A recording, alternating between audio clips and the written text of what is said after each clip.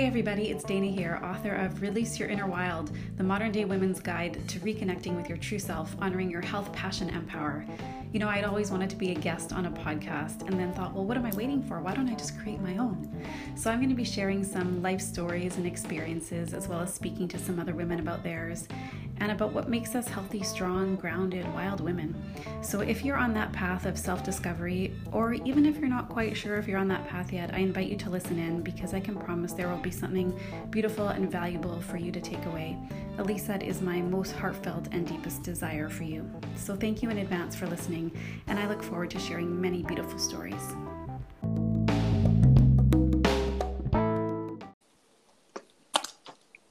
Good morning, Kim. Good morning. How are you? I am great. How are you? I'm good. Thank you. Congratulations on being a guest on the podcast, because this is your first time, right? It is my first time. Yeah. It is. I'm just hitting my do not disturb. Now we are good to go for as long as we'd like. Okay, amazing. To have this conversation, and I, at the beginning of almost every podcast, and it's always true, I'm excited, right? I'm excited to talk with someone about something wonderful. This one, it really hits so close to home that it feels really special to me. So I'm really delighted that we're chatting, and thank you for saying yes, because we don't really know each other that well, right? Not yet. Not yet. And for people listening, I'm going to give a brief introduction about you, Kim, but also to let them know, we met quote, on Instagram, however many months ago. Yeah. And I just really, as I mentioned to you yesterday, so for people listening, Kim and I chatted yesterday in preparation for today. And I shared with her that I just loved everything about what I saw. And there was this radiance that was projected through her Instagram photos, not only because she's an incredible photographer, but just through her energy. And so I just reached out and said, hey, would you be a guest on my podcast? And she said, yes. So here we are. Here we are. Yeah. And I do want to mention too, that normally when I'm chatting with someone, it's to do with a product or a service or something that they offer, right? In terms of health and wellness. And while we're definitely going to mention that towards the end about your pottery and your incredible studio, the reason I really reached out was about your personal story. Yeah. And which I, through a friend, and then you filled me in yesterday on the picture. And so I really actually want to start with that today. And I'll mention, when I asked if you'd be on the podcast and you used the term nonlinear right away, I was like, okay, you had me at nonlinear. I was like, this is my gal. So there's so many things nothing has gone according you that to I plan. want to share with people. And so, yeah, I'll read a little bio here for people listening. Kim Taylor is a mom of 4 boys, a potter, and a photographer. She recently moved back to British Columbia after being away for 20 years. She practices pottery on a small island off the east coast of Vancouver Island. And really, that's a very summarized bio of you. I mean, you're obviously so much more and so much bigger than that description, but just to give people context for what you do and where you live. Yeah. And I do want to also say, when people go to visit your Instagram page, which I'm sure they'll do after they listen, your pottery is like this incredible combination, for me anyway, of like modern, rustic, contemporary, super sexy. I love how your mugs don't have handles. Like, it's so great. That's awesome. I love it so much. Yeah. So before we start, is there anything that you want to just add before I ask you to tell your most personal story? No, not really. Not really. I think that you've really covered, the basic, what I do anyway, not who I am, because we aren't what we do. But right. Yeah, I think that covers it. Okay, cool. And if we had to put a theme to this podcast, and I'll figure out, how I was going to say, if you can put Yeah. a theme to this podcast, you have a magic ability because I don't see any. It's so funny that we started talking and it doesn't seem to have an actual like focus, does it? I mean, to some Right. degree, but Well, and after we chatted yesterday, what comes to mind really in terms of quote theme is like happiness and gratitude and how that has changed your life. And yeah, also for the women listening, because a lot of the women listening are in the demographic of our age, I'm going to say like 40 to 55. yeah, And so not just happiness and gratitude and how that changed your life, but how you found that at 46. 46 in a non-linear way. And I just think it's so freaking awesome. Like I said, it hits really close to home for me. So I really normally don't care about age and don't talk about age, but I think for some women who are in that demographic who have not found that or don't practice that, I think it's really relevant actually. Yeah, I agree. So, so yeah, tell us, and coming up with questions for this was really challenging. I was like, how do I ask these linear questions for this conversation? But I did my best. And I do want to start with your story about you and Scott. Yeah, so I am 50 as of this year, or this past year, and I have had a lot of different chapters. And I tend to think of things in chapters because I don't like to think of like anything being final, but this is just another one of them. But I've had a lot of chapters. I've been married twice. I have four boys. Um, and so Scott and I have known each other since we were 19 and 20. We dated in our mid 20s for about a year and a half. And then about 4 years ago, we reconnected. My elder brother had passed away, and we just reconnected over just a kind message of, of him saying something nice about having lost a brother. And it just, I was in a time in my life when I hadn't, well, as you and I discussed yesterday, I don't know that I ever had a place of safety and real happiness. I am a generally happy person, but I hadn't found my place. And that reconnection kicked off a series of events that completely changed the trajectory of my life. I mean, just yeah, it was crazy. I was in a place of kind of always searching for where I was supposed to be, but it just it opened up possibility, I think. And I wasn't looking for possibility. I think I had settled, and I took a leap, and that was it. And where were you living at the time when you reconnected? I was living in Seattle. Okay. Two of my boys had grown up and moved out. One of them was in high school, one was in junior high, and I I had a really I had a really pretty life. I never, I never wanted for anything, God forbid, needed for anything. And that had been my life for, I guess, almost 17 years. And um, I can honestly say for me that having everything certainly doesn't buy happiness. It certainly doesn't create happiness. It creates happy moments, but I think you're always searching for the next happy moment. So for me, I don't know that I had ever in my life up until that point been content. I certainly didn't practice gratitude. I was always searching for something to bring me joy. And I certainly wasn't finding it in what I already had. And when you reconnected with him, well, and I have a question. So you dated when you were 20-ish. Yeah. And then when you broke up, did you ever have moments after that, like before you got married, where you thought, oh, were you questioned or you missed him or you kind of wished you'd been with him? Or was there anything like that? Or was it just that you broke up and carried on No. and he carried on? We broke up, and it was, I mean, honestly, at that point in my life, I was a hot mess, which is the reason we broke up. We both were young and, just trying to figure out life and in our, mid 20s. And I had two kids at that point.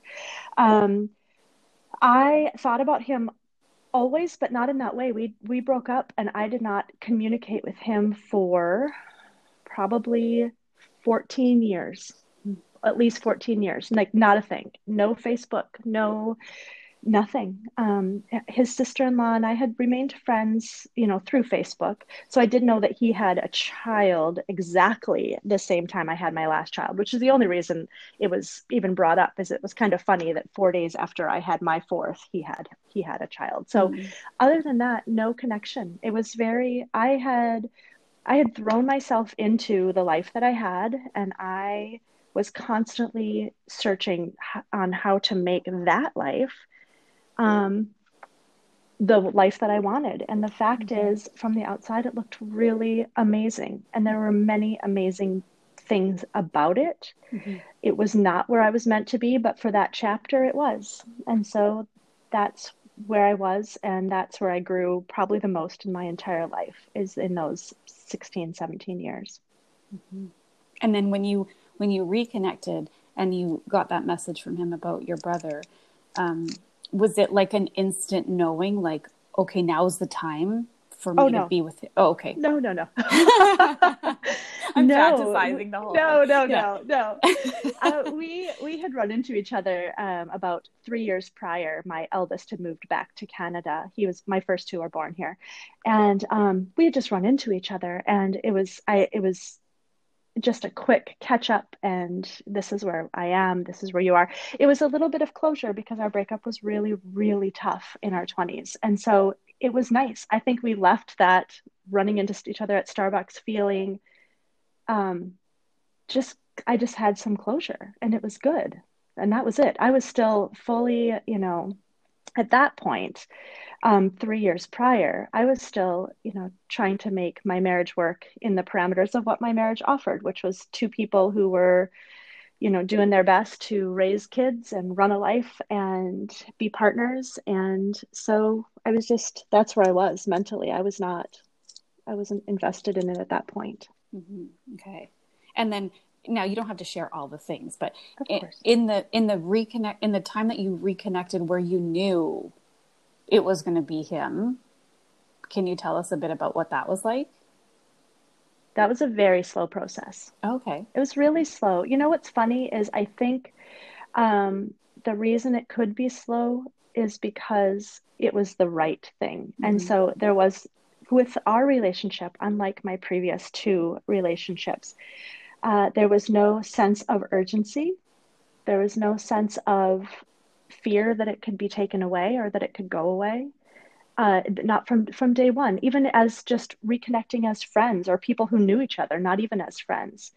There was just a sense of, I don't know, it's like I never ever felt the need to rush to the next step. It just was what it was. And it's become what it is now, which is, as he often refers to it, as nauseating, because it's just So because good.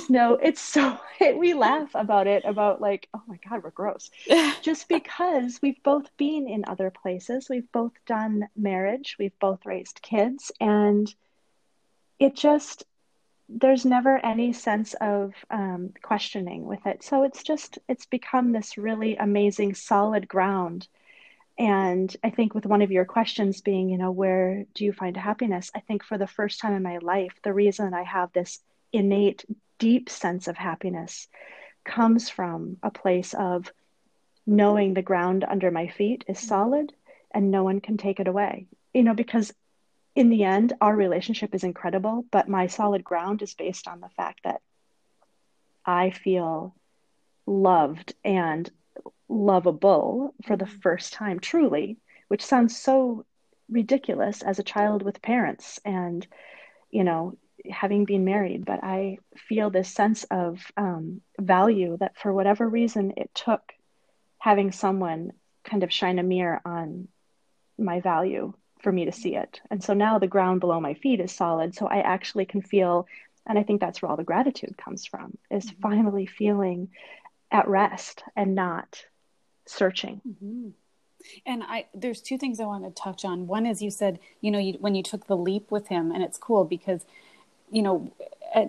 twice in my life that I can recall, I took two pretty major leaps, and they weren't, one was not slow. One was sort of had a gradual. So it's interesting, the word leap, right? Like sometimes we associate the word leap with just like throw caution to the wind, jump. in that Yeah. that can be what LEAP is, but LEAP is also like sitting with this stuff long enough to know that you're sure about something, right? And so it doesn't Yeah. always look really quick. So I like how you said that you took the leap with him, but now you're explaining that the process was slow. Yeah, it And was just very, yeah. I think because I think when you're not looking, it's when things find you when you're not looking, yeah, they just feel different. Like yeah, it just feels different. And I think leap can also, I mean, it doesn't mean it's things aren't scary or you're not having to be vulnerable. yeah. But I think honestly, I was thinking about this last night. He is the first person I've ever been able to be vulnerable with. And that's not to mean that when, I share myself with friends or in relationships that I have, that I'm not honest or let people see me hurt or people see me sad or struggling but I can I can honestly say I don't think I've ever had no walls with anyone the way I do with him, which is an incredible feeling because I was a child. I grew up with walls just because I needed to appear strong and I needed to be safe. So those walls, were very firmly entrenched around me, and to have them not be there anymore just is kind of life-changing. And I also want to go back to one thing you said before I get to the next thing, which is when you said that you've always generally been a happy person, but that you were still searching. And I think that's also really important to say. Like, sometimes I've even grappled with that. Like, if I'm searching or if I don't feel complete or, then am I a fraud if I say that I'm happy? And I think it's a really nice distinction that you can be and feel like a happy person, but still feel like something's missing or not complete. Right. And Yeah, they're not mutually exclusive. I right. mean, right? Yeah. So I like that you just explain that. And so when you talk about, so I have a nosy question, but this is totally like Yeah, probably not sure. appropriate. But so you describe this not like this relationship that's so great it's nauseating in his words, but like there must be moments where you like don't get along, but where it's like, or there's yin yang, like there has to be, right? Of course, Okay. of course. Yes, but here's the funny thing. Yeah. 4 years in, and we are very different people. And we've also had really different experiences. And then we each bring different things to the table. So about 2 years in, we were talking, and someone had said, well, do you guys ever fight? And I'm like, I don't think we've ever had a fight. And he looked at me like, what are you talking about? And I'm like, I don't think we've ever had a fight. And he disagreed. He thought we'd definitely had fights. But to me, up until that point, fighting involved. So if you were to have a fight, it must have screaming. It must have me going into my shell and trying to figure out my exit strategy. It must have, adrenaline and nauseated feelings in my stomach and confrontation where I shut down because I'm incapable at this point of doing confrontation. I'm trying to learn to be a little bit more. But so my vision of a fight looked very different than his. So do we yell at each other? No, because we're not like that. Do we disagree? Yes. Are we completely like, we totally have different ways of doing things. And sometimes, there have been the odd occasion when it comes to a head. Mostly what I've learned is that in this relationship, I can say what I'm actually feeling. We can actually solve what that had, whatever that conflict or those hard feelings were. We can work through them. They don't get bottled up to the point where they create, really bad scenarios. And then they sort of dissipate much faster, and I've learned that he's quiet and I'm not. I like to talk through things. He internalizes, and then when he comes out of that cave, he is fine.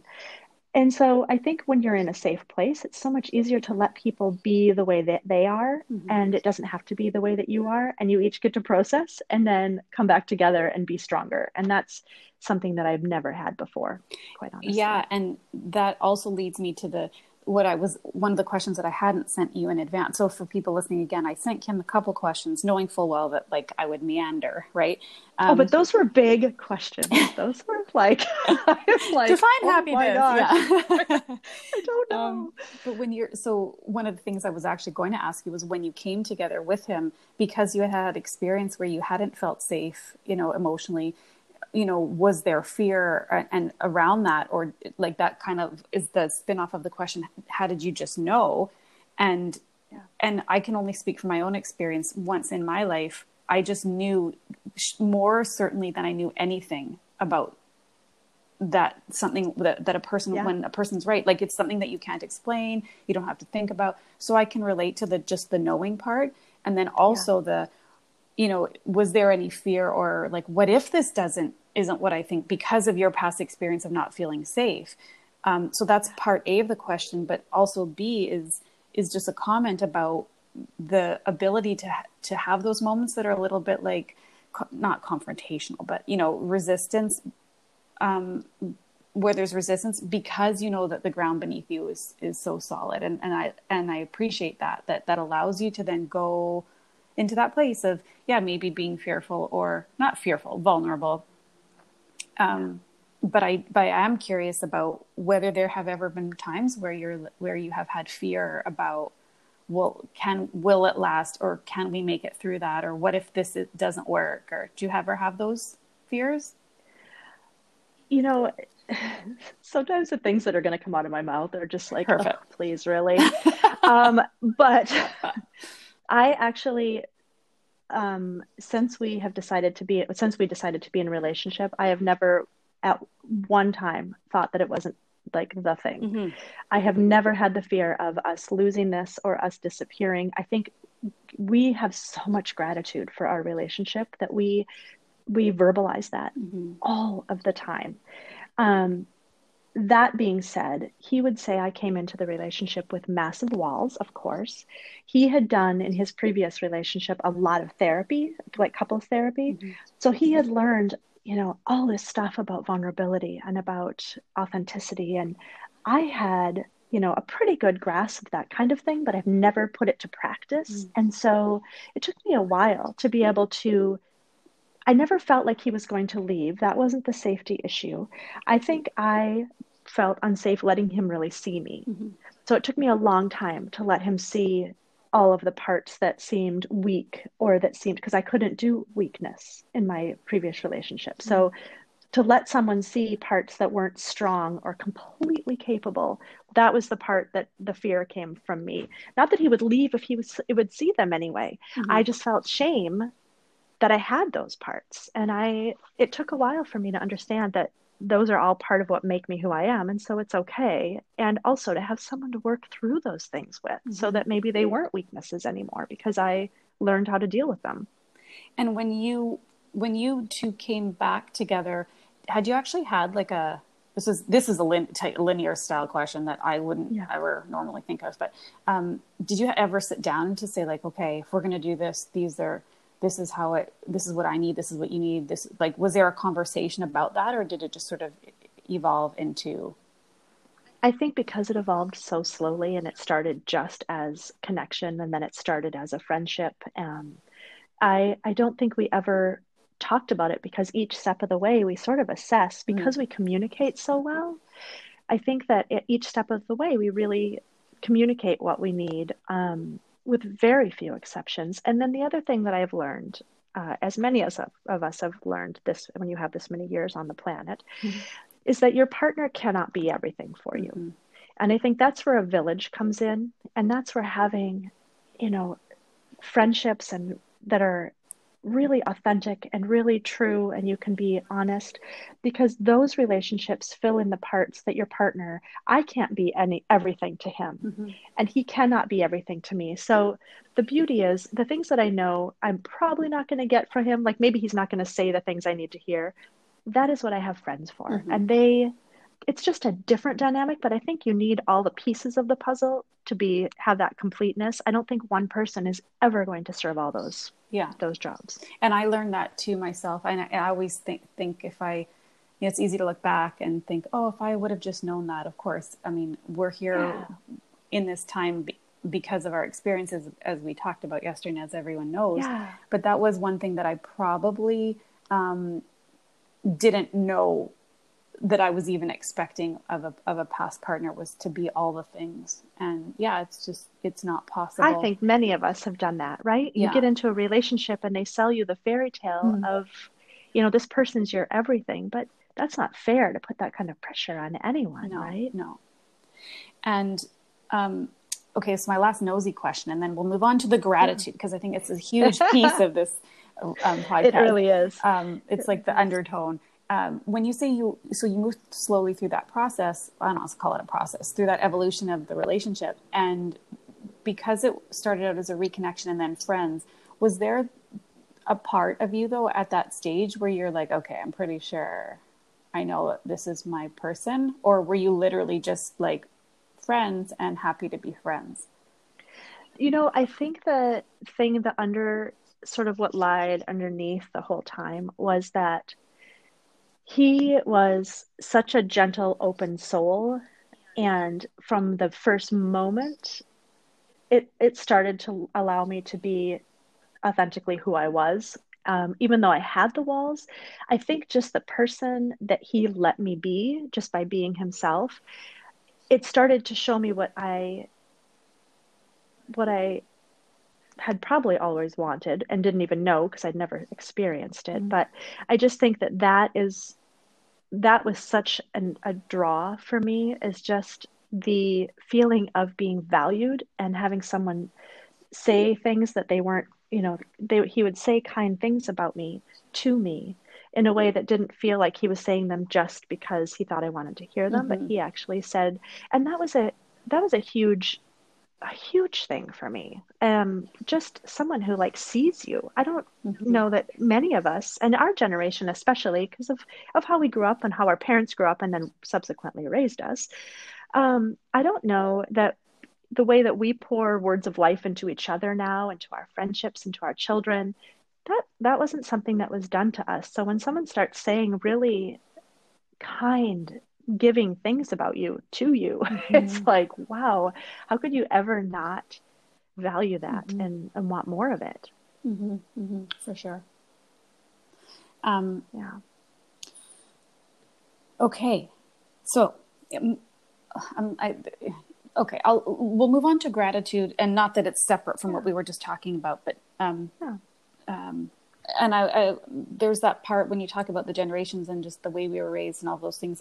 I was debating, do I go down that trajectory? Because I really relate to that too, but, we'll stay on. I think many of us do, don't you? Yeah. Yeah. I mean, I think there was the unicorn parents. I always Yeah. refer to them as the unicorn parents, the parents who raised children in the 70s and 80s that did do those Yeah. things, that did say to their daughters, if you work hard enough, you can be, Mm-hmm.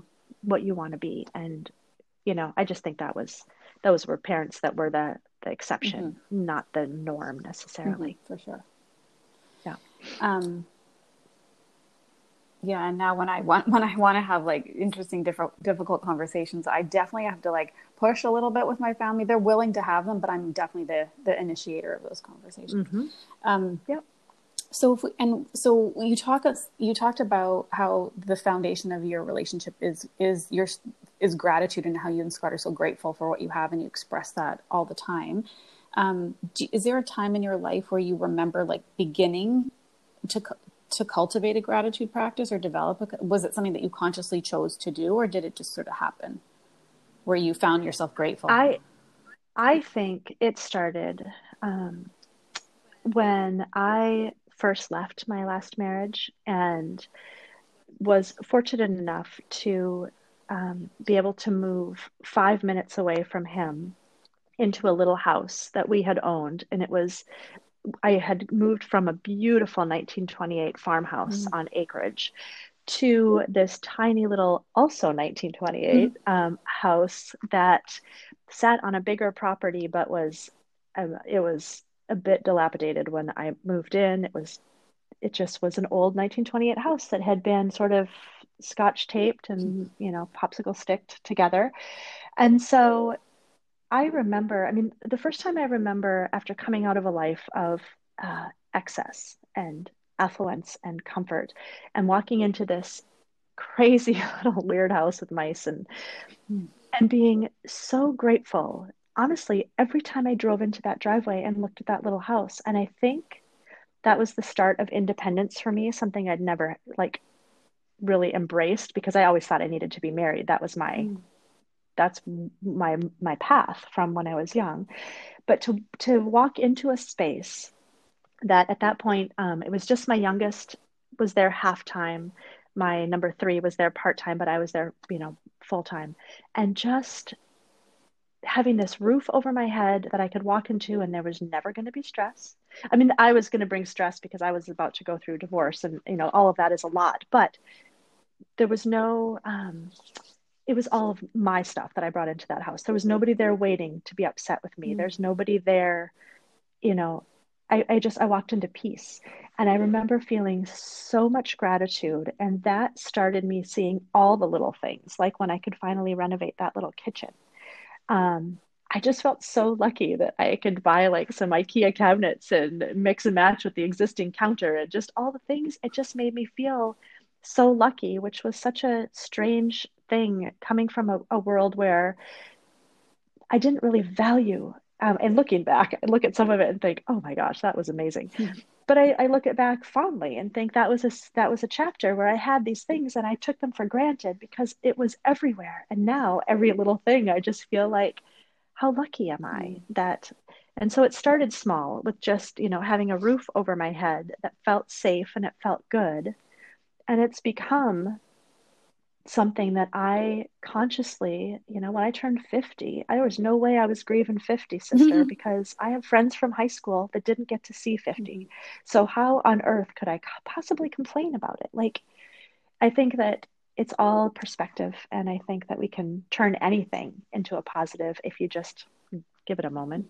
And I want to say to people listening who weren't part of our conversation yesterday, that it's not that you pretend everything is perfect. Like, you are very much a real woman who, just like anybody else can have thoughts that aren't positive. So it's not about you, just saying, oh, let's just turn this positive, make this into a positive. But it is a conscious, intentional thought process and mindset to be able to, or to choose to do that. Right. And I do remember too, after my separation, I was on Quadra, and I lived in this little cabin. It was like a studio cabin, and it was $700 a month, which was actually, for them, it was really expensive. For people on Quadra, I was like, no, that's a good deal. Yeah. And it was furnished, but it didn't have a stove. It didn't have it had like a little hot plate. And I remember thinking, and it had a mini bar fridge, and it had the hot water tank. As amazing as the shower was, it had an open door to the yard and stuff. It was super cool. The hot water tank was tiny. It lasted like an average of 5 minutes. Right. And there was, these little things, and I was like, I'm 43 years old. And I was just like I had moments where I was like, I can't believe this, but that lasted a second. And then the other moment was replaced with like, look at this cute little cabin I get to live in, it's, and in fact, over time, it really became less about the things I didn't have. And like you, when I would pull up in that driveway of that little cabin, I'd be like, oh, I'm so lucky to live here. I mean, there were times towards the end of the year where I was like, okay, I would like to be able to cook, right? and then I moved, right? But it wasn't. I think it's really important. Yeah. I think it's important to also honor the things that are hard. I mean, we talked yesterday about how my Instagram images are beautiful, but that's because my history is as a photographer. So of course, the photos can be beautiful, but if you read the content, I'm always sharing. I haven't seen 3 of my kids in 7 months. I lost the woman that basically raised me, my grandma, in August, and I couldn't go down and say goodbye to her because of a closed border. And so there's some really hard, yesterday, my child turned 27. It was the first year in 27 years that I haven't, celebrated becoming a mother for the first time. But you know what? I think we need to have a moment. Do I cry? Oh my Lord. I cry all the time because that release for me is like honoring the hard stuff, but I don't dwell on it because it doesn't do any good. And I know, as someone who suffers from anxiety and who has historically had depression, dwelling on that stuff is not going to take me to a good place. And so when we talk about a gratitude practice, it is a practice because some days are shit. They just are. And it's hard to find something positive, but the fact is, I know if I just make myself start thinking of some positive things, it will turn my day around. And that is the day ultimately I want to have. So it's a practice some days. Some days it's not. Some days you just think, I mean, like Yeah. yesterday, how beautiful was Yeah. yesterday? And we're just like, we live in a place that's beautiful and the sun is shining and it feels like summer. But some days it's harder. Yeah. And like I said to you this morning, like I went to sleep last night and I had a big cry for myself, right, about something in my life. Yep. And yeah, I can easily wake up and instantly relive those moments, or I can decide, like you just said, like what kind of day is it that I want to have. We may not necessarily Yeah. have that exact day, but at least if we say the intention, this is the day I want to have, and then it's like, Yeah. well, will dwelling in these moments help me get there? Probably not. Not to say we shouldn't honor them, because I do think, Yeah. like you, I agree that we need to have the time and space to have those moments. And sometimes we shift more easily and more quickly than other times, right?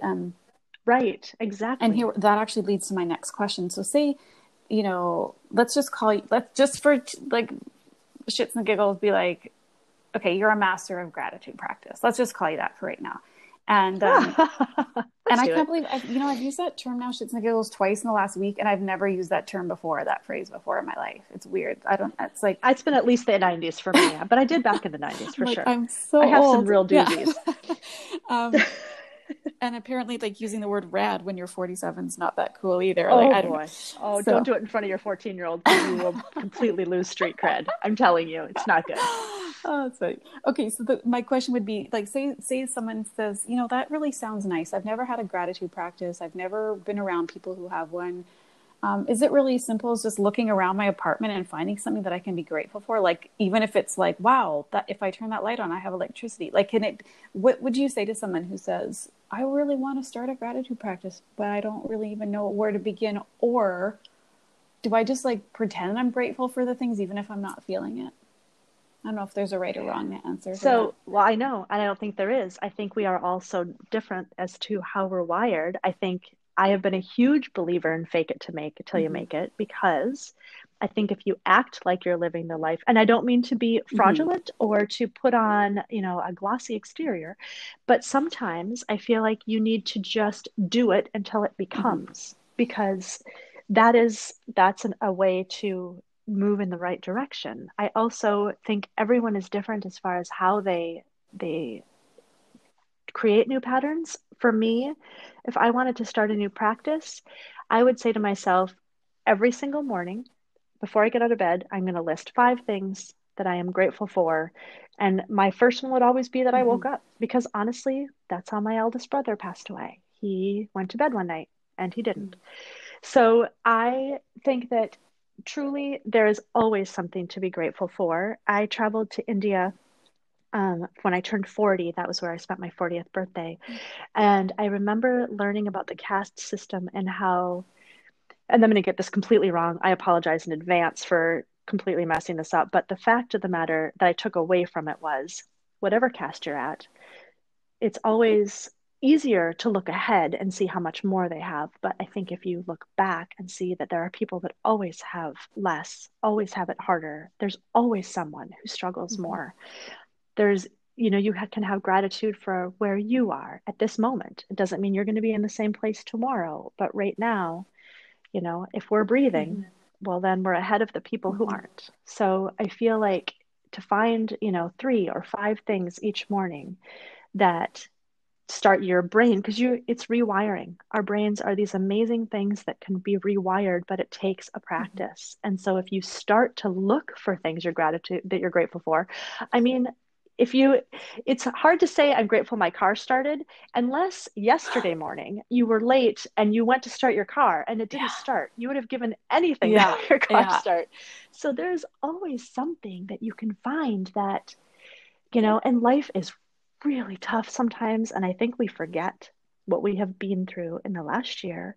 And I think, like a frog put in cold water, we have slowly come to boil, and we forget that if we had gone from last year to today, we would be like, what is happening? But we have acclimated. It doesn't make it any less hard. It's just that we've acclimated. So I think it is hard sometimes to find gratitude when things are really tough, but I think there are always things. And it's just a matter of pointing them out to yourself, acknowledging them, and then starting, because one will lead to another. you'll start to see things that are the smallest thing. Like I think you said yesterday, if let's say you've had a migraine for 3 days, when you don't have pain, those first couple hours or days that you don't have pain, you are so grateful for no Mm-hmm. pain. But 2 weeks down the road, you've forgotten how great it feels to not have pain because, so Mm-hmm. it's just Yeah. perspective. And what's that saying? If you look for what you don't have, you have nothing. If you look for what you have, you have everything. It's like, it's really, Yeah, it's yeah, so true. It's yeah, perspective, right? It's just yes. mindset.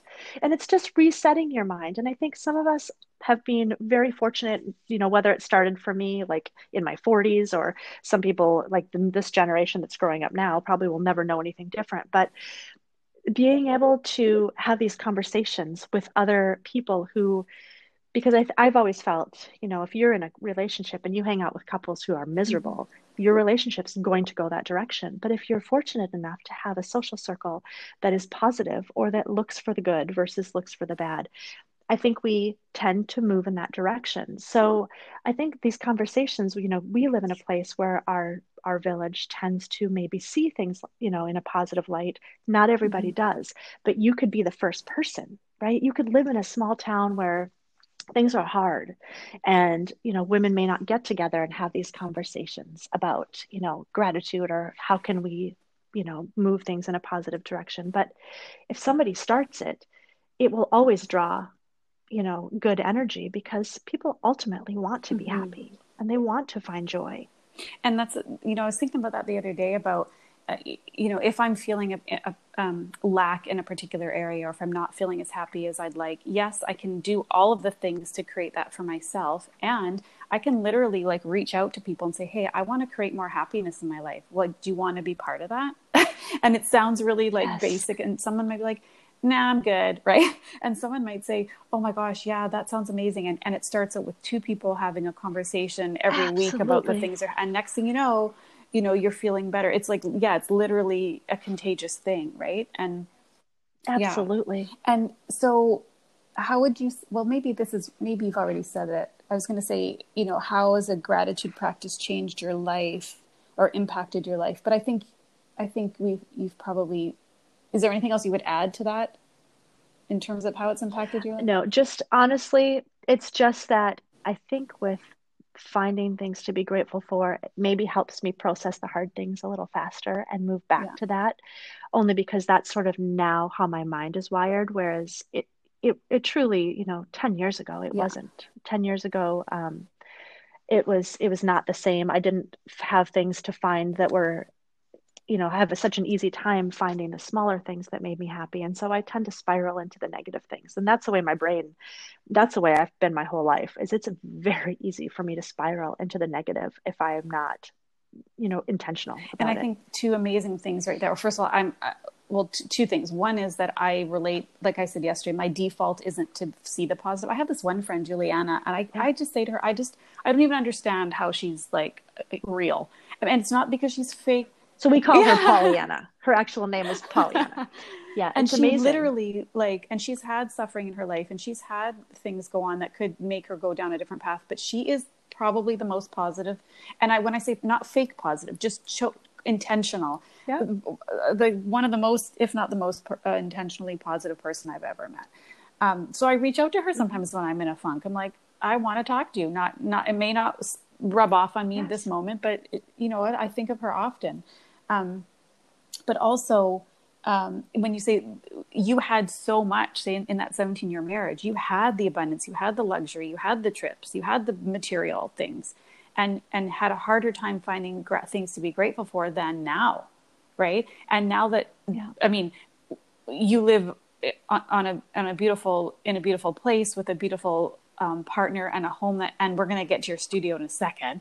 So you definitely have things that you could be grateful for. But in terms of comparison, if you will, like one would think, oh, Yeah. well, when you have all that stuff, surely it can be easy to find things to be grateful for. And that's just not the way it works, Yeah. right? It has to be a Mm-mm. mindset. And so, It yeah. comes from within.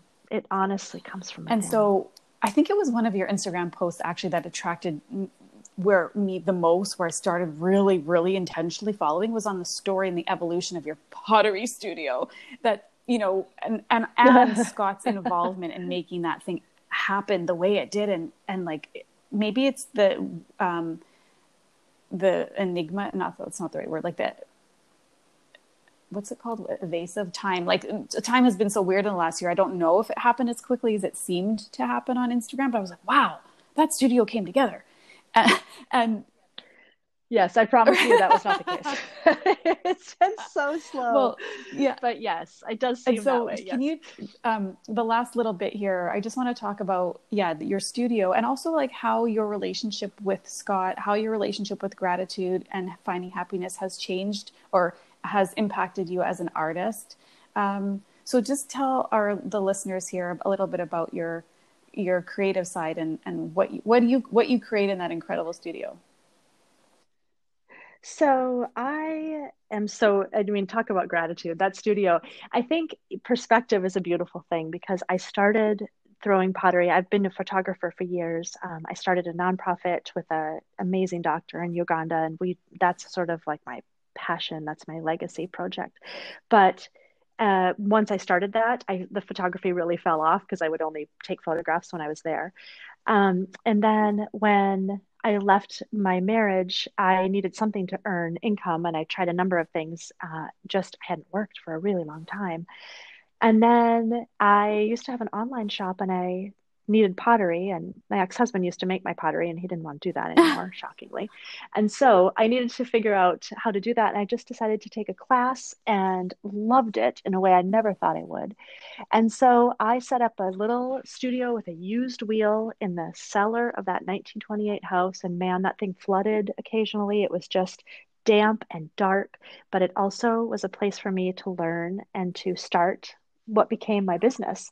And so to move to Canada, back to Canada last August, Scott and I had bought this land a couple of years ago on a little island, and it's 11 acres. And the intention was we were both going to move here in 4 years when both of our children had graduated high school. They have 3.5 years left. And so we were going to settle here then. And then I moved to Courtney because that is the closest town to our little island. And I knew that I would be moving here with Finn. I thought it was not fair for him to go from Seattle to a little tiny island. So we moved to town. And then Scott is a classical pianist. And he's musical, he's incredibly intellectual. He started building our house like a year and a half ago. We poured the foundation, but he built that house himself. It is the craziest thing. He hired someone and he, with his own hands, put the roof on 14-foot ceilings or walls. And so we were just slowly working on that. And then COVID struck. And he was living in North Van. And he came over here for spring break last year, a year ago, and never went back because everything shut down during spring break. And so since then, he is basically, so it seems like everything has come together rather quickly because no one's actually been here. So the interior of both of our studios, so he finished the house to the point where I was he could going to live say, there, where did which he means live a very while he was dreary working on it? Yeah, okay. Yeah, so he's in the house. So he has finished it. So the house has it's about 75% done. It's not completed on the inside. It's got a completely jury-rigged kitchen, but it has heat, it has a bathroom and a shower, it has a hot plate and a little toaster oven, and it's absolutely fine for him. And then the priority when I moved here became we need to get some studios done because so he lived here from March to August. And then when I moved up, we just knew that I needed a place to work because that's how I was going to be earning money. And so he just, same thing. He designed these studios. They're side by side, they're adjacent studios. His music studios on one side, my pottery studios on the other side. And the priority was just getting my space done. And I mean, all summer long, he's going to school online and he is building my studio. So the interior is completed and that's what needed to be done. The exterior is all Tyvek paper and the siding will go on this summer, I'm sure, but that's not a rush. So it did seem like it went up quickly in that, I mean, from August until June, when did I move in here? February, early February. So, I mean, that's not a terribly long time, but it was 7 months that I did not throw, or 6 months that I did not throw. And so that was a bit of a learning curve getting back to it. But it is an incredible space. I mean, after working in a dark, damp little space where things didn't really dry very quickly, I've got beautiful shelves, everything dries, the light is Hmm. unbelievable, and I look out endless windows to, evergreen forest, and it's a little tiny walk to the house, through a path that I go make breakfast and lunch, and it's Yeah. pretty dreamy. And then in 3.5 years, I do plan on being here full time, and it's pretty dreamy. I can't, Yeah. I mean, Yeah, I if you could can see hear my it. smile right now, I Yeah. feel so lucky. And I think that was It's the post amazing. that I saw where there was a photo of yours on one side and his on the other side. I was like, okay, I need to read Oh, all of this woman. I went back and so like cool. creeped you, and I was like, okay, this is amazing. Um, so so how? Okay, actually, at the end we'll talk about how people can find out about your studio and the name of it, how Yeah. to Yeah. find your pottery. But just one other question. So when you said that he was in North Van, where were you? So you had a period where you reconnected, but you weren't quite living together then. It sounds like. We had a Right. year and a half where I was living 1 week in North Van, when Finn was at his dad's, and then 1 week in Seattle when I had Finn. And that was a year and a half Wow. of doing that. And so yeah, probably actually that's not even true. It was over 2 years. So yeah, it was a long commute. But Mhm. here's the thing. Um, it was also pretty amazing because I got 1 year living on the North Shore, which I hadn't done in 20 years. And I have family, half my Mm. family's up here. I have friends from when I was in my late teens here. And then I would go back to Seattle to that little house, and I have all of my boys down there, and they drop Mm. by all the time. I would have dinner with my eldest and number three all the time. They'd stop over. I have amazing friends down there. And so I kind of got these two little lives and then my grandma, the one that I lost in August, lived halfway between, just on the Washington side of the border. So I would stop Mm. by and see her on my trip past. So it just, it was pretty Mhm. special, and obviously with me not being able to go back now at all, I really see how Mhm. special it was. But yeah, it worked for us, we did what worked because it's what we Mhm. had, and And then when you we say made it that work. you want to be there full time, so you're not on the small island all the time. Okay. No, I live in town on Vancouver Island. Finn and I are in the Nice. townhouse over there, and it's great, and it's almost new. So after, 20 years of 1928 houses, it's pretty spectacular to have nothing living under your Yeah. sink, nothing leaking, nothing failing. So we're on the island, and then I come back and forth. It's the Yeah, no sweetest kidding. commute. I drive down the coast for 20 minutes to the ferry. I take a 12-minute ferry ride across, and then I scoot up another 12 minutes to the top of the island, Mhm. and the studio's here. So Actually, I mean, yeah, I it's think actually when dreamy. you say being in town, that's right. I think one of our common, like on Instagram, how we met too was through this like local ice cream place. And I was like, oh, you go there too? And you're like, I think that's how, Oh my that's right. That's right. gosh. That just came Yes. back to me. And they're Loves open again ice now for the cream. season. They Yeah. are so good. Um, okay. So then, oh, I love everything about, because yeah, I knew that if I didn't ask every question yesterday, I wanted to, learn about you in real time with Definitely. people listening to today. So, oh, I love the whole thing. So how can people find out about your pottery studio or get on your mailing list or however you want to share that? The best spot to go is Okay. www.kimtaylor.co, not com, just co. Because on there is the newsletter, and if you are interested in the pottery, which I'm on Instagram, which also is linked on my website, which is just kimtaylor.co. My shop opens whenever I have enough. My sort of system right now is that I make a bunch of things Mm. that make me happy, and then I list them. I have an update. I open the shop at a certain time, and by some miracle, Of people course keep they do. showing up. And it's crazy. A lot of stuff sells out really quickly, and but now having this space, this is the first opening. It's open right now, but it will be closed Mhm. by this afternoon. I had enough that I didn't sell out, which is wonderful. That's the goal. And so, yeah, so the newsletter lets people know when the shop is opening, because that Instagram algorithm, you can follow someone, but it doesn't mean you're Right. going to see all of their things. So it's a great way just to know the shop is going to be updated because it's usually open for about 24 hours and then a lot of it sells out and I get it shipped And, out you know, pretty I quick. want to say So, something to your yeah. integrity on two levels. Number one, the fact that you just said the goal is to not sell out. You know, as someone who, my Virgo tendency, whenever I have something, it's like it has to sell out in the first 36 hours, or it's like, it depends what you're selling and why, I suppose, right? But I Yeah. love that whole mentality and mindset that it's like you're there to provide for people and you want them to get what they want. So to not want to sell out, I mean, I hear you, you'd rather people buy it than no one buy anything, but when you're saying that's Of the, course. like the goal is to actually not sell out so that everybody can have something, I just think is a wonderful model.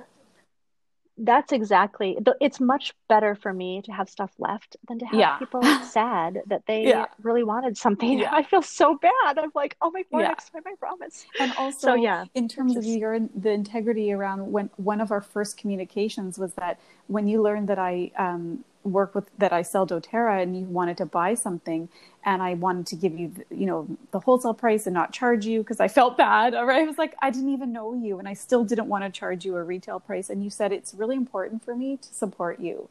And that was another big thing that I remember stuck in my mind of the integrity that you have around your, you know, your own business, around supporting other women's businesses. So I just want people to have like this full picture of all of the things that you represent. And that just came to mind when you said, well, thank you. made the comment about not wanting to sell out.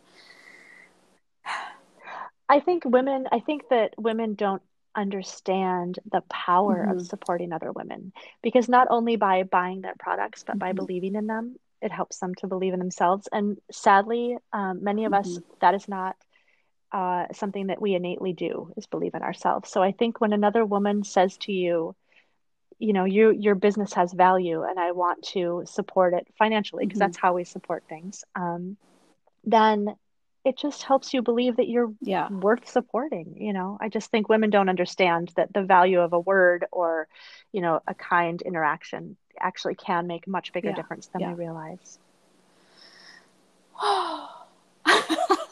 Oh, I know. I could talk. I mean, honestly, I feel like you and I, well, we will, because we'll just continue. But I think there's so many things to talk about. As we get older, we get so much wiser. And I think there's so much to share, to encourage each other and, you know, just normalizing Yeah. conversations that might open up, you know, new thought waves for people. I Yeah. think it's pretty amazing. And yeah, that could be another topic, normalizing so many things that aren't, yeah.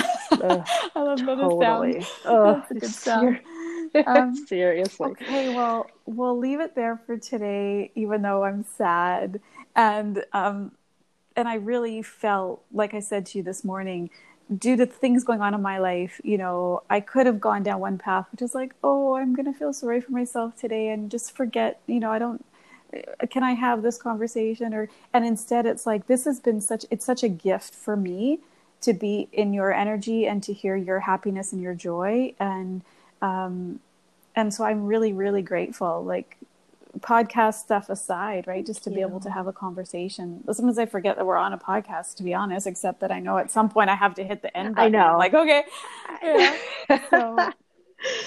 Absolutely. Well, I have really enjoyed it. Thank you so much for thinking of me and inviting me. It means a lot just to be, you know, just living this normal kind of slightly not boring, but just simple life and to know that there's value in that too. You don't have to be doing such big things to have value. It's pretty special. And what we'll do is when we share this link, we'll post your Instagram info and so we'll be sharing it out there. And yeah, thank you so much and have a beautiful day.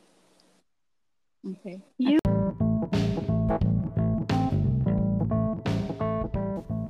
Thanks so much for listening. Be sure to visit danamahone.com to learn more ways to be your healthiest, most amazing self yet. And to order a copy of my book, Release Your Inner Wild, the Modern Day Women's Guide to Reconnecting with Your True Self, Honoring Your Health, Passion, and Power. Ciao for now.